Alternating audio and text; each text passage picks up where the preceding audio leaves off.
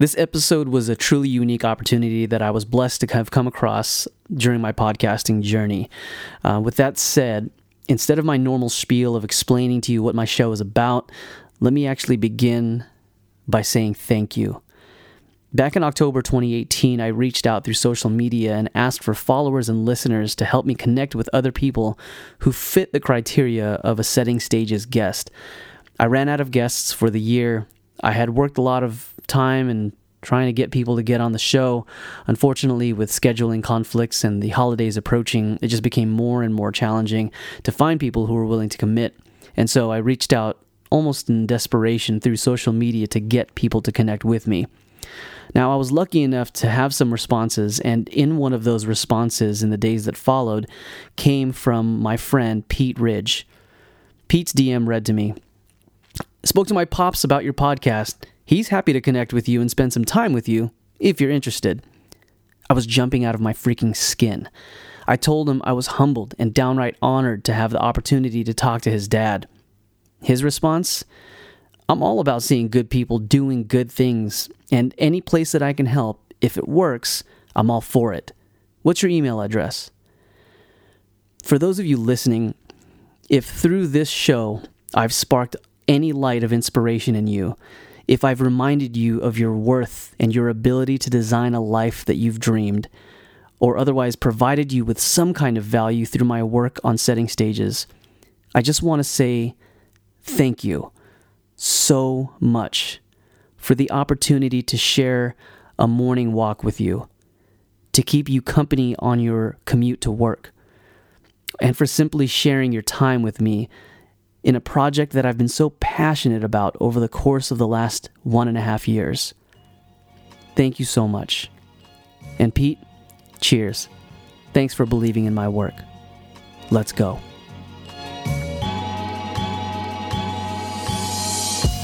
Welcome to another episode of Setting Stages with Eddie Mack. I'm your host, Eddie Macaranis, and I'm a former dancer with a passion for helping people through words and stories. In my show, I talk to guests who have followed some unconventional path, either through business, entrepreneurship, creativity, health, and lifestyle, among other pursuits. They'll share with you their experiences, their failures, their wins, and explain just how they set the stage for their path in life. I gave a little bit of an introduction to my next guest at the start of my interview, but I will leave you with this before we begin. He is a walking encyclopedia of inspirational quotes on life and leadership. But beyond his ability to quote cool words, he actually lives through them and is a practitioner of these philosophies while he refines his own. If you're part of a team or organization, and especially if you are called upon as a leader in any group setting, this is the episode for you. Please welcome the CEO of WD-40 Company, Gary Ridge. Let's go.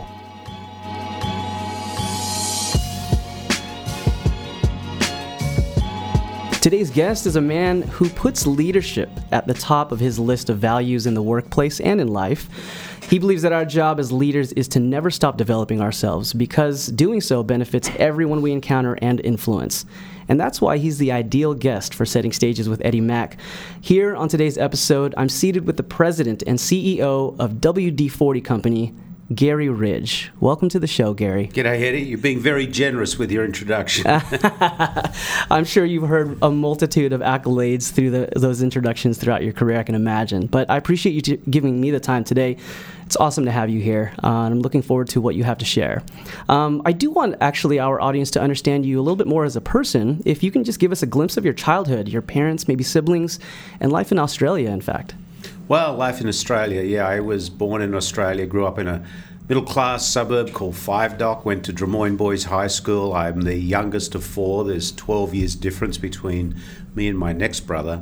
So I kind of grew up in an adult family. Worked a lot in my early years. Worked on a milk truck. I was a paper boy. Worked in a hardware store, a sporting goods store, and a dry cleaning store. So, understanding people and business was always important. My dad worked for the same company for 50 years, from when he was 15 to 65, had a wonderful work ethic. I think I learned a lot from him. He used to say, a fair day's work for a fair day's pay, and I think that was true. My mum was kind of an adventurer, always the one that would tell you that there's nothing you can't do. And she actually lived till she was 99 years and 9 months old, 3 months away from being 100. She passed away about 5 years ago. So, and she was pretty sharp till the end. So the genes are good, I hope. Yeah, absolutely. Nearly a century on this planet, and it sounds like you were surrounded by a very strong work ethic, with your father being the way that he was in regards to earning your worth, and it also sounds like your mother was the dreamer, the one that looked beyond what limits might be given to you. And I think that's a great, solid foundation, and perhaps maybe even influence your pursuit in leadership now. Definitely. Absolutely. What was your first job again? You said that you worked at a hardware store. There were several different things. Well, my first real job when I left school, I was going to be a retailer. I joined a company in Australia called Waltons. I was in their management trainee program, and I completed that. But as a kid at school, as I said, I worked on milk trucks and sold newspapers and had a little car wash business with a friend. We used to wash cars in a local parking lot. So, there was always some interaction. But my first real job was in retailing. Got it. And in that retail job, what position did you hold entering that position? I was a management trainee. Okay. So I started schlepping lounge suites and furniture up 2 or 3 flights of stairs. Oh my gosh! Yeah. I even went to a package parcel wrapping course. So I did have a certificate in parcel wrapping, although if you saw me wrapping Christmas presents, you wouldn't know that. Right? Don't ask me to wrap. But the management trainee program was good. You learned all the aspects of what they called modern retailing in those days. I see. That was back in the 70s, probably not so modern anymore. But I think one of the things you do learn about that in something like that, it's very customer focused, very customer. So you learn that the customer is the important one. And you're there to serve the customer, and the happier or more delighted your customer is, the more chance there is they're going to come back and be a patron of your store and help you do what you need to do. It's great for you to have seen that firsthand at such a young age too. Considering what it is that you do now, you lead people to understand that philosophy as well, which I think is wonderful. Let me backtrack a little bit around your transitions though throughout life, having lived in Australia, perhaps working in that retail job and such. Describe your transition from living in Australia and now residing in the United States. I only ever applied for one job in my life. That was my first job. Okay. At Waltons. And from then on, I was asked to join another company, a company that was actually a supplier to that retail store. And I had to make a choice in my life. Was I to continue my retailing career? I was about to move into the buying office. Or do I go on this other track? And the other track was more in the wholesaling sales area. And I was a young guy, and honestly, they offered a company car. I thought that's pretty cool, and nothing like being 20 years of age in a company car. Yeah, that's not a bad So deal. I went to work for them, and from that I got to know some folks that were in another organisation, coincidentally, who were the distributors of WD-40 in Australia. And they asked me to join them as their sales manager, so I joined them as the sales manager, and that's how I got to know the folks here at WD-40. And in 1987, the licensing arrangement with that company was coming to an end, and I got a phone call one day, and it kind of went like this: "Hi, Gary, this is Jerry." Jerry was the senior guy here at WD-40. "This is a confidential conversation. You know that we're going to end our licensing agreement because we want to start a subsidiary in Australia, really to understand more about international business." At that time, this company was a fifth of the size that it is now, and most of its business was here in the United States. Okay. So they were just starting to get interested in how do we take the blue and yellow can with a little red top to the world. And he said, "Would you like to join us and open our Australian subsidiary?" And I went, "Wow." Well, going back to my dad, he was an engineer, and I mentioned to him, I said, "Dad, WD-40 want me to go work for them." And he said, "You can't go wrong with that stuff, son." And I guess he was right. Wow. So I joined them in 1987, started with a fax machine under my bed. That's how we started the company. 6 months later, we had our office, we'd employed people. And on January 1, 1988, we opened the Australian subsidiary, and we started the development of the Australian market at a higher level, and more importantly, the Asian market. I spent a lot of time in Asia. And then in 1994, I was having a conversation with the same guy who was the head guy here, and I shared with him, Jerry, is there more you would like me to do? I think I can give you more. He said, well, funny you should ask, would you like to move to the United States? And I said, really? What for? Oh, wow. And he said, to head up our global expansion. You've done some stuff in Asia that we like. We like a couple of the business models you put together. We don't have anybody who has a passion to take the can to the world like you do. Why don't you come over here and help us do that? And I said, okay. So we packed up our toys. My son was 12, I think. My daughter was 10. And my then wife was very supportive, and we moved to San Diego. No kidding. Load up the container, and a bit like the Beverly Hillbillies, right? Gosh. Here we come. So. Yeah. Well, I can't imagine just uprooting your family from something that you're so familiar with. But the success that you gained at work and in the workplace obviously brought you this opportunity. What was that transition like for your family coming to the United States? They were young, it sounds like, so perhaps it was easier. But you tell me. Well, I think initially it went from excitement. You Okay. know, Pete, my son, was excited to come over to the home of baseball. And, okay. My daughter loved dance, so the dance was something that she got heavily involved in. And I think it was scary. It was exciting. We went through a few times of anxiety, but we got here. Sure. And I'm so pleased we did, because both Pete and Kate have gone on to benefit from great things here, and I was certainly very lucky, and I think it's an adventure. It's about taking chances in life. Opportunities come to you, and you got to decide when you're going to reach out and take that opportunity. And it was a big opportunity. I remember my mother clearly saying to me, "You're going to do what? Take my grandchildren to the United States. How long will you be going for?" And I remember saying, well, maybe 5 years, and we'll see what happens. Well, what is it, 20-something years later, we're still here. So, but it's about taking opportunities, being aware of the opportunities. I often say opportunities are abundant, focus is a gift. So focus in on the things that you believe that you can make a difference in, and go for them as hard as you can. And if you get in the game and you play your best game every game, there's a big chance you'll stay on the A team. Look at that. That's powerful. Did you have any reservations, though, when that position presented itself to you? Of course. Sure. What were some of those fears and thoughts that ran through your mind prior to making... I was going to a completely new place that, leaving Australia, I was fairly well established, even at a young age, in the business community. I could pick up the phone and call most people and, find out what I wanted. And this was completely new. Folks here drove on the other side of the road. Wow, how are you going to do that? That was probably the biggest challenge there. Yeah. But, yes, there were a lot of things, but I'm not a person that really lets that get in my way. I often say, now that we've worked out all the reasons why we can't do it, can we just get on with it?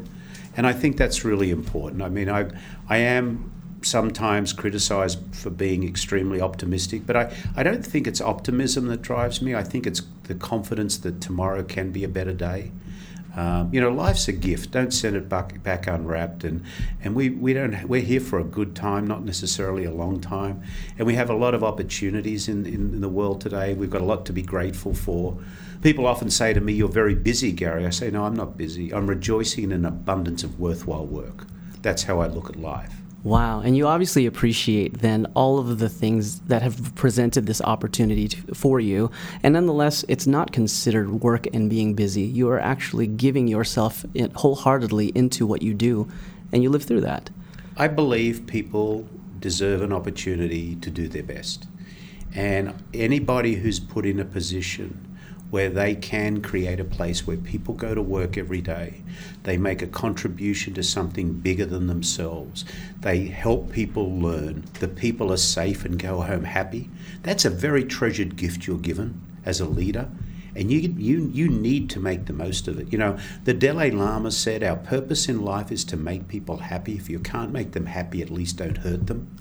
And I'm ashamed of the number of leaders that are out there today whose ego eats their empathy instead of their empathy eating their ego. You know, Simon Sinek says, leadership is not about being in charge. Leadership is about taking care of the people in your charge. That's why we go to work here every day. And the things that make me the most excited, and when the 95-year-old me puts my head down on the pillow, I want to be able to say, I'm proud of what the 95-year-old me was able to bring to the world. And if that's helping people step into their best version of their personal self, I will be proud.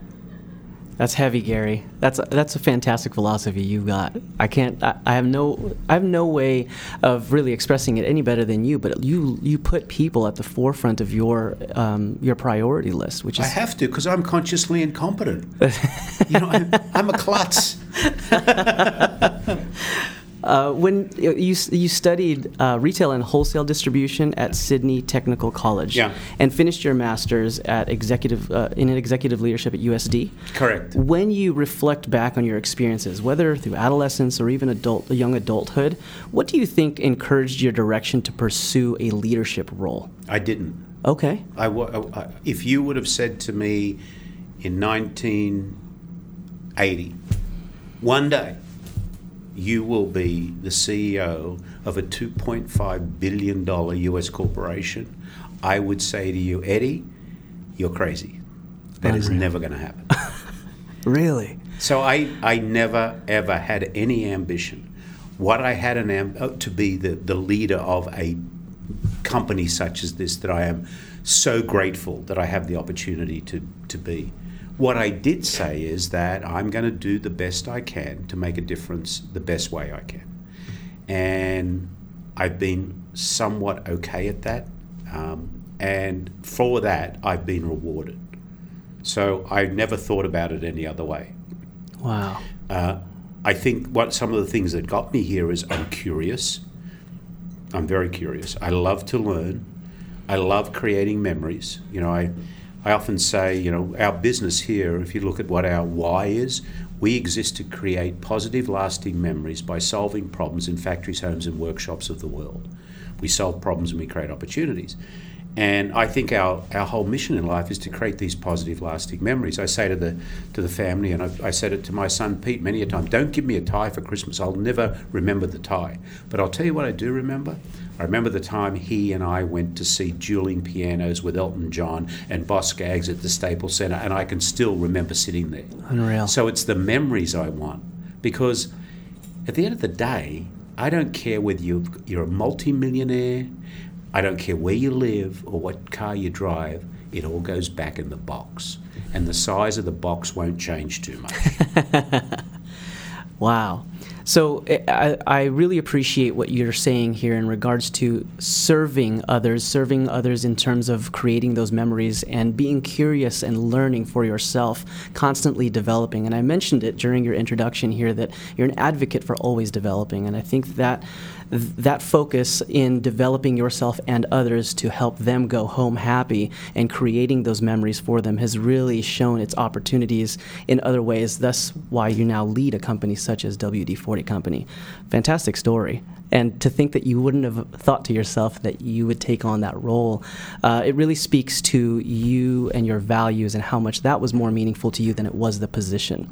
So, what role you play was not as important as how you play it. Mm-hmm. That's fantastic. Who mentored you or influenced your passion for developing people? How long have you got? Oh, gosh.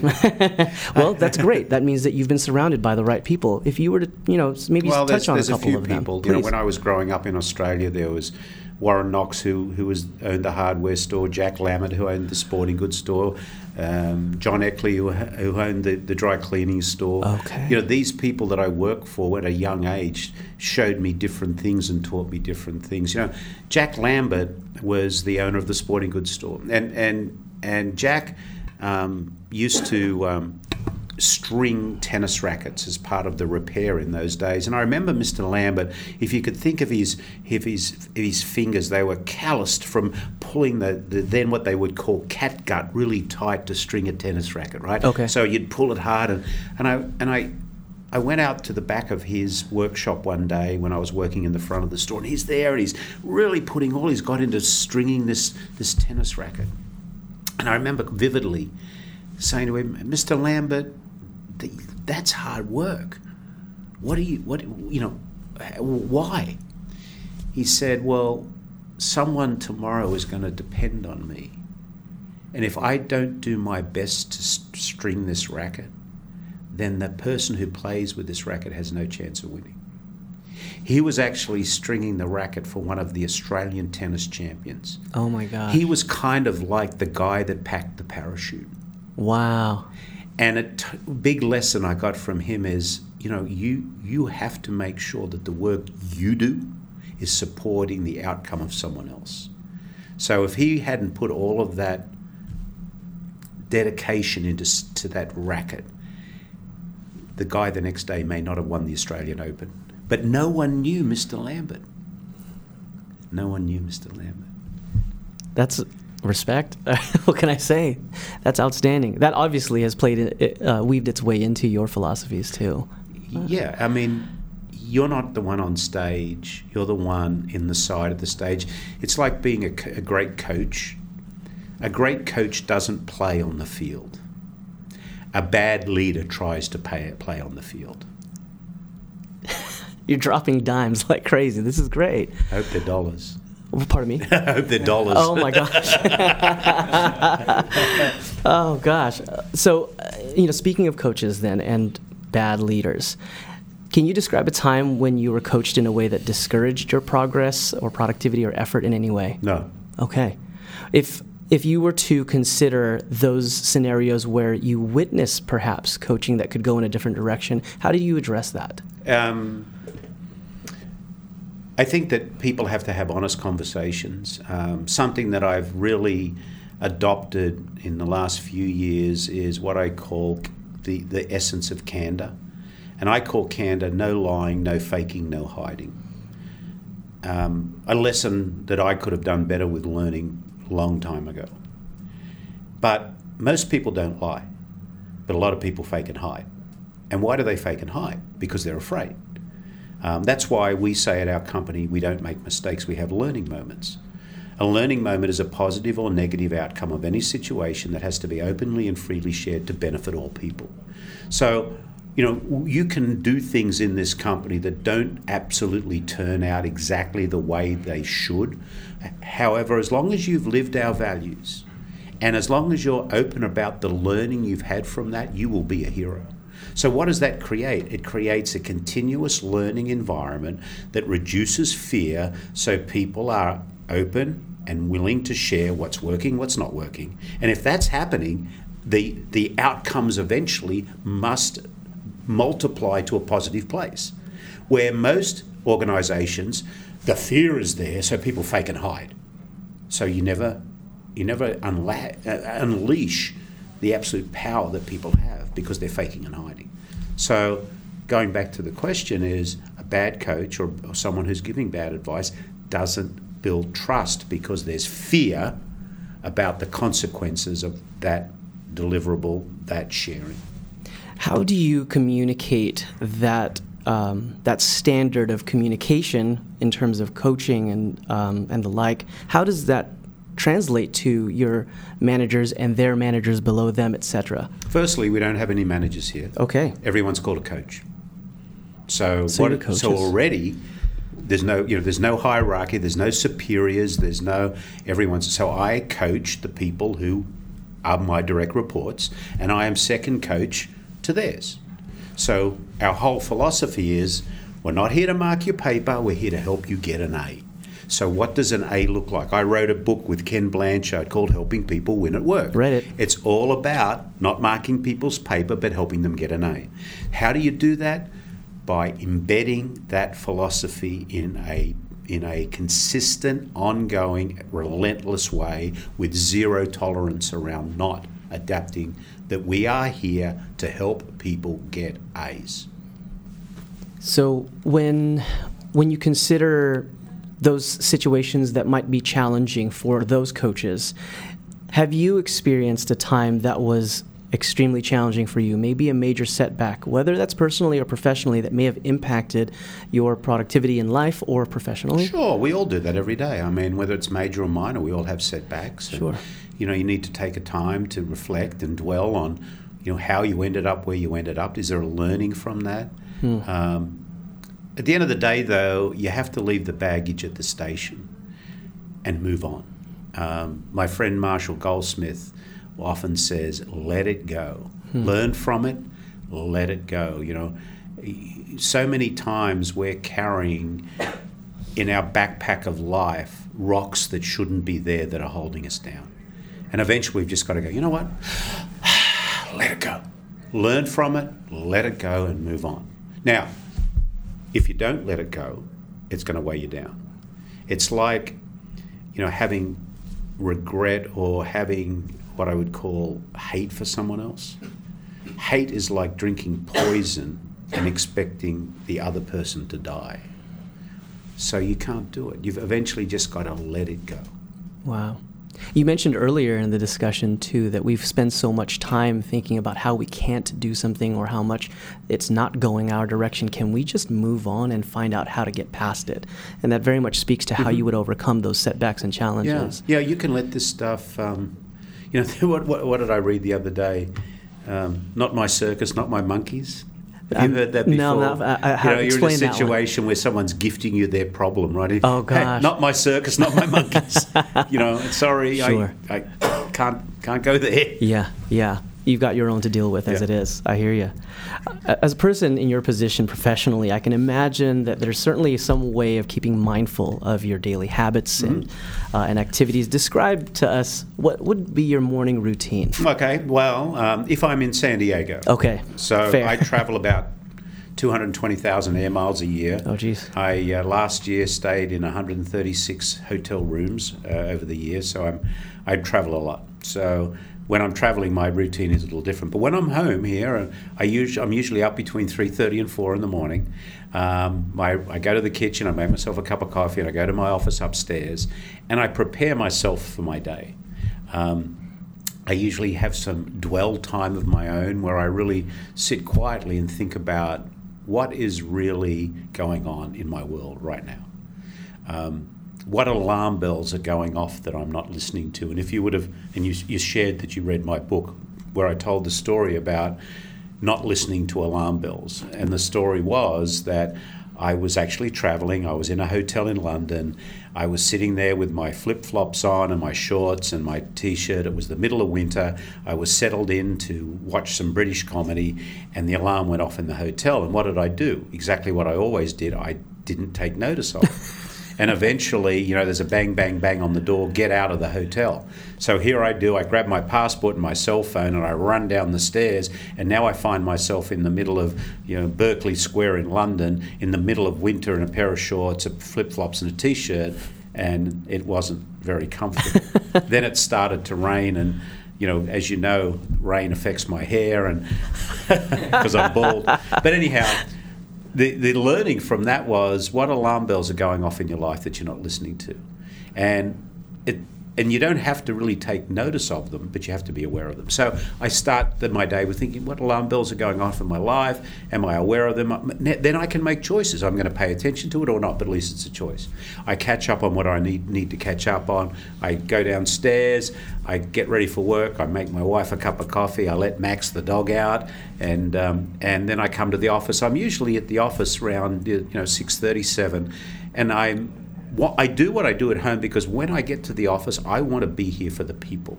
I don't want people finding me in my office with my door shut, because my job is really to be with them.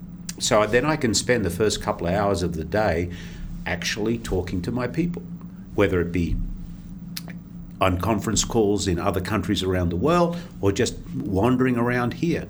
I send a daily message out to everybody around the world every morning. It says, for today, from. And if I'm at home, it would be for today from Poway. And it's usually an inspirational quote that goes out to everybody around the world. And then my day here is made up of a whole different array of things, whether I'm working on, strategy, people stuff, board, investors. It depends. It depends how my calendar gets filled, or whether I'm chatting with folks like you, Eddie. Right. So that's kind of what I do. I'm responsible, I believe, for two main things. Number one, our people, and number two, our brand. And everything else falls away pretty quickly from that. I appreciate that you start with you, understanding the alarm bells that are going off in your life at that moment. I think that acknowledging them and absorbing how to get past and beyond those problematic situations first really addresses where your mind is for the remainder of the day. And I think that sets the tone. If I'm catching your story right, it sets the tone for being prepared for those situations that aren't exactly the smoothest. Now, not all days go as planned, as I can imagine, and sometimes they can quickly unravel and become frustrating. You touched a little bit on this, but what steps do you take to tackle those unanticipated problems? Let me add something else to what you just said too. The other side is I spend a fair bit of time in the morning understanding what I'm grateful for. Fantastic. So it's not just what are my alarm bells, but I take a moment to really think about what am I grateful for. So, I don't believe in your hair gets on fire. So if we've got something going on, and if you look it up on our wall here, you'll see the decision-making process. Yes. So the first thing it says, clarify the issue, gather the facts, refuse to be pressured into a decision, ask what risks are involved. So, I think that if a crisis situation or something, clarify the issue. I mean, is this really an issue? Gather the facts. A lot of people really feed on fact, fiction, and opinion. And in times of crisis, there's a lot of fiction and opinion and not a lot of fact. So stop. I often say also, if you want the answer now, it's no. Because we have to take time to think it through. So come off the edge of the cliff, don't jump. The world's not particularly going to end right now. Let's just make sure before we put all this precious energy we have into something, we know what we're putting it into. And the last one is that I have up there, which I really like, is be wary of advice from people who don't have to deal with the consequences. Can you expand on that, please? Yeah, a lot of people will give you advice on projects, situations, but they are not going to be accountable for the outcome. So, you have to be wary of advice from people who are not going to be held accountable for the outcome, because then it's just cheap advice. Interesting. Do they have skin in the game? Got it. So if they're not vested emotionally or in some way, shape, or form in the accountability of the outcome, no thanks. Well, thank you, but I'm wary of that. I need to get comfortable with the advice. Fair. Let's change gears just a tad here, but what aspect about your work really excites you the most? The people. Yeah. It's all about the people. Mm-hmm. It's all about attracting, developing, retaining, training, helping, teaching, engaging, enabling, rewarding, celebrating with people. It's all about the people. I've read articles, actually recently, kind of leading up to today's discussion, and I was reading about you and about how perhaps there are some tribe members that will need to be directed in other ways. Perhaps maybe the work that they're doing isn't for them, or perhaps they don't fit that role. How do you address and direct them to the right direction? What makes them happy? In life, you deserve to be happy. So, WD-40 is a great place to be, but it's not for everyone. So we need to do our best to ensure that we are creating and providing opportunities that make people happy and excite them. If not, then you need to be happy. There are other places. You don't have to be here. But our job first is to make sure we've done what we need to do. And we have shared people with competitors in the past that don't find happiness here. Well, you deserve to be happy, and it's okay. It's okay. My original question, I kind of needed to ask it differently based on the segue, was that there's a large sum of my audience who work in a corporate environment or work in some kind of organization where they've expressed that they don't necessarily love what they do, albeit they might even be good at what they do, but they're not fulfilled. Your advice to them, it sounds to me, is to find their happiness. Leave. There it is. Why? Leave. Yeah. Go be happy. Yeah. Because back in 384 BC, Aristotle said, pleasure in the job puts perfection in the work. If you're not happy, be happy. Go find something and be happy. You deserve to be happy. So find a way to be happy. We've got one chance at this happiness thing, don't we? Yeah. You know, nobody's come back and told me anywhere else is any better, so make it work now. Absolutely. Again, switching gears here, you've developed a leadership program called The Learning Moment. Can you describe to us what the program's mission is? To share my learning moments over time. So when I finished my degree in leadership at the University of San Diego, I really was convinced that creating a work environment where learning was the most powerful tool. You know, Nelson Mandela said that education is the most powerful tool we have to change the world. And I believe that. So I wanted to create a platform where we could share, and I could share the things that I've learned over time, because I am not that smart. All I do is learn stuff, right? So, you know, if there's things I've learned that I could share with the world, I'd like to do that with people. So The Learning Moment is the website I have, and I write blogs. I talk about books that I think add value to people's lives, and through that, I do some mentoring mainly with school kids. I don't know if you noticed today, but through the building here, there's about 60 high school students from the local high school that we've been supporting through a program they're doing with, Achievement? Junior Achievement? Junior Achievement. Yes, okay. And we've had classes with them down there, and today they're here, and we're doing a summary class. I spoke to them this morning. Nice. So, again, mentoring young people, sharing some of the stuff that we've learned along the way. So The Learning Moment really is a platform for sharing experiences. I talked to Sai. Sai's my videographer. For the audience members that aren't here to hear his voice, he's present in the room. But when we entered the building, we noticed the children, the high school children, walking around and given a tour. And I mentioned to you before we turned the mics on hot that this place felt so welcoming. I do appreciate that this program exists and that you open your doors for such a program. Sai and I acknowledge that we didn't grow up educationally to have that type of exposure. And I think that it's wonderful to have an individual like you, with all of that you've shared even so far, to have that position to share your wealth, your mental wealth, and educate others through that platform. I think it's very powerful. It's the most fun we have. That's awesome. And I can tell that the students are appreciating it too, just watching Maybe them because through they the get glass. free lunch, though. Hey. I'm not sure. Can't knock a nice granola bar in the kitchen, eh? When you put together all of what you've learned to create The Learning Moment, I want to understand a little bit more, if you can break down for us, how you organized or curate the curriculum that you teach. There's something, a step-by-step of how you thought of these philosophies or all of these guideposts that you learned to create this. Yeah. Well, the first thing is it's about the people. So the process is, do you have a people-first philosophy? Which means creating a culture where people go to work every day, they make a contribution to something bigger than themselves, they learn something new, they feel safe, and they go home happy. The second part of it is values. Are there a set of values that you have within the organisation that create freedom? Freedom being your ability to make decisions based on a hierarchical set of values that will guide you in the direction of an outcome that we want, for whatever that may be. Then we talk about the two areas of business that most people focus on, that they should focus on, but they get out of balance their allocation of time, and that's strategy and tactics.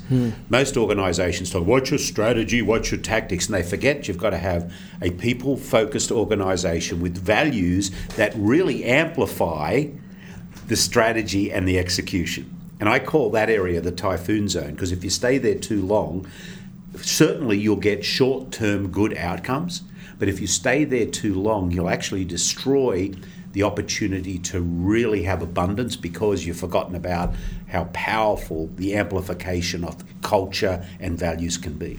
And then finally, the power of the learning.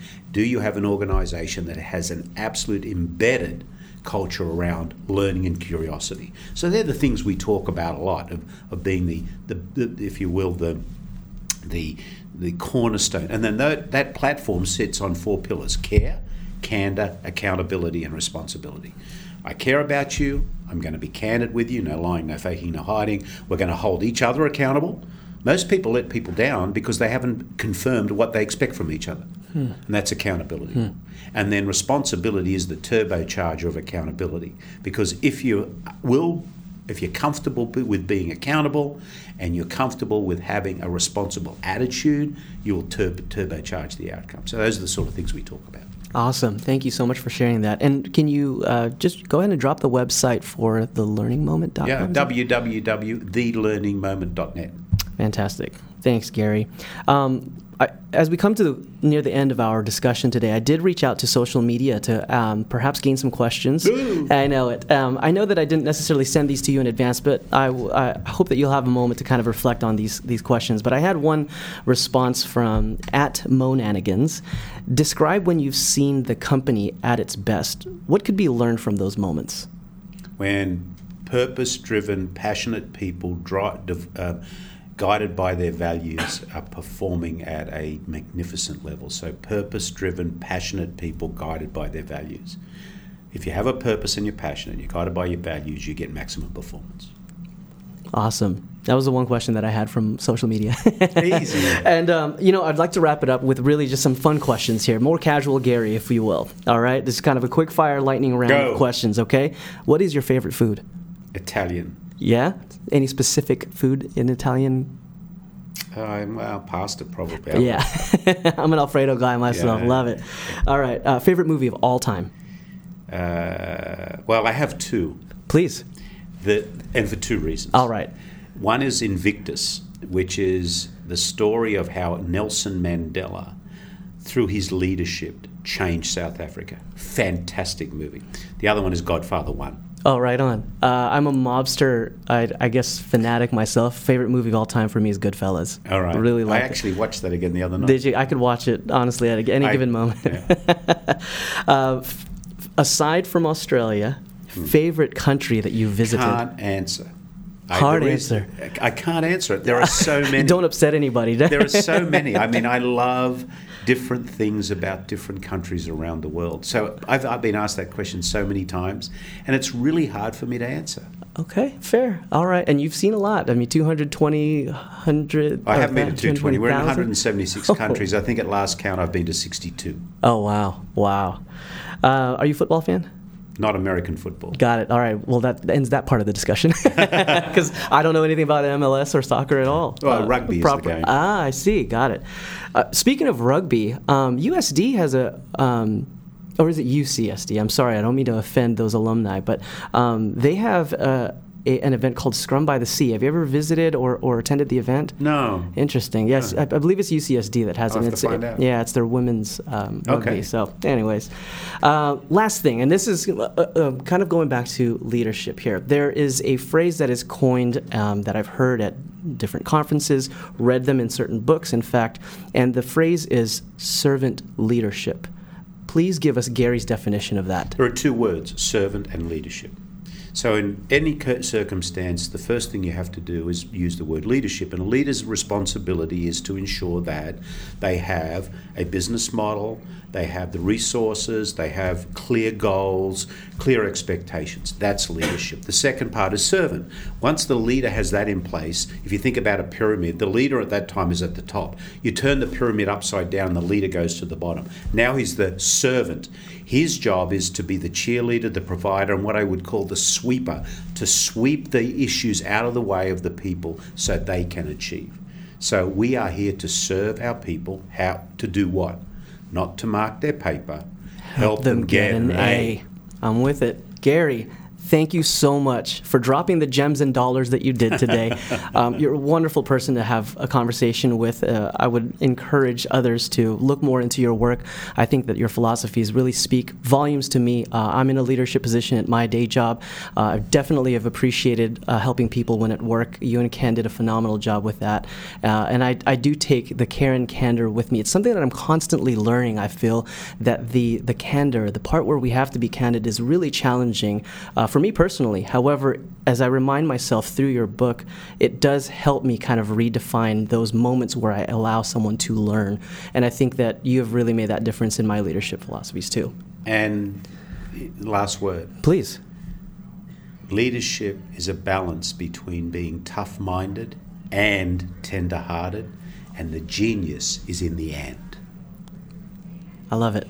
I think we got to end it right there. Thank you. Gary, thank you so much for your time. We appreciate it very much. Welcome. First time I've done that. Bam. What an episode, and I'm so glad that you guys got to listen to Gary Ridge himself share his philosophies and share his wisdom with you all.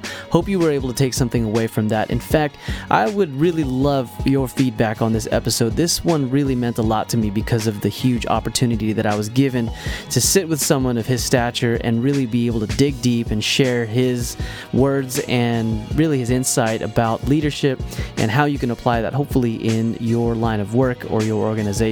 Hit me up at _Eddie Mac on Instagram. Please send me a DM and also take a screenshot of this episode if you listened to it. Share it on your stories. Tag me at _Eddie Mac, and I'll be sure to share that on my story to give you some love and show some appreciation for your time.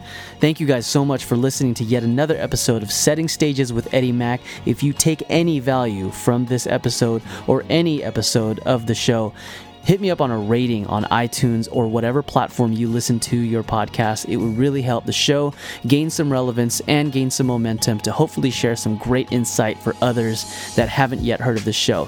Thank you again so much for your time. I hope to catch you on the next one, but in the meantime, live a passionate and purposeful life. Have an awesome day. Let's go.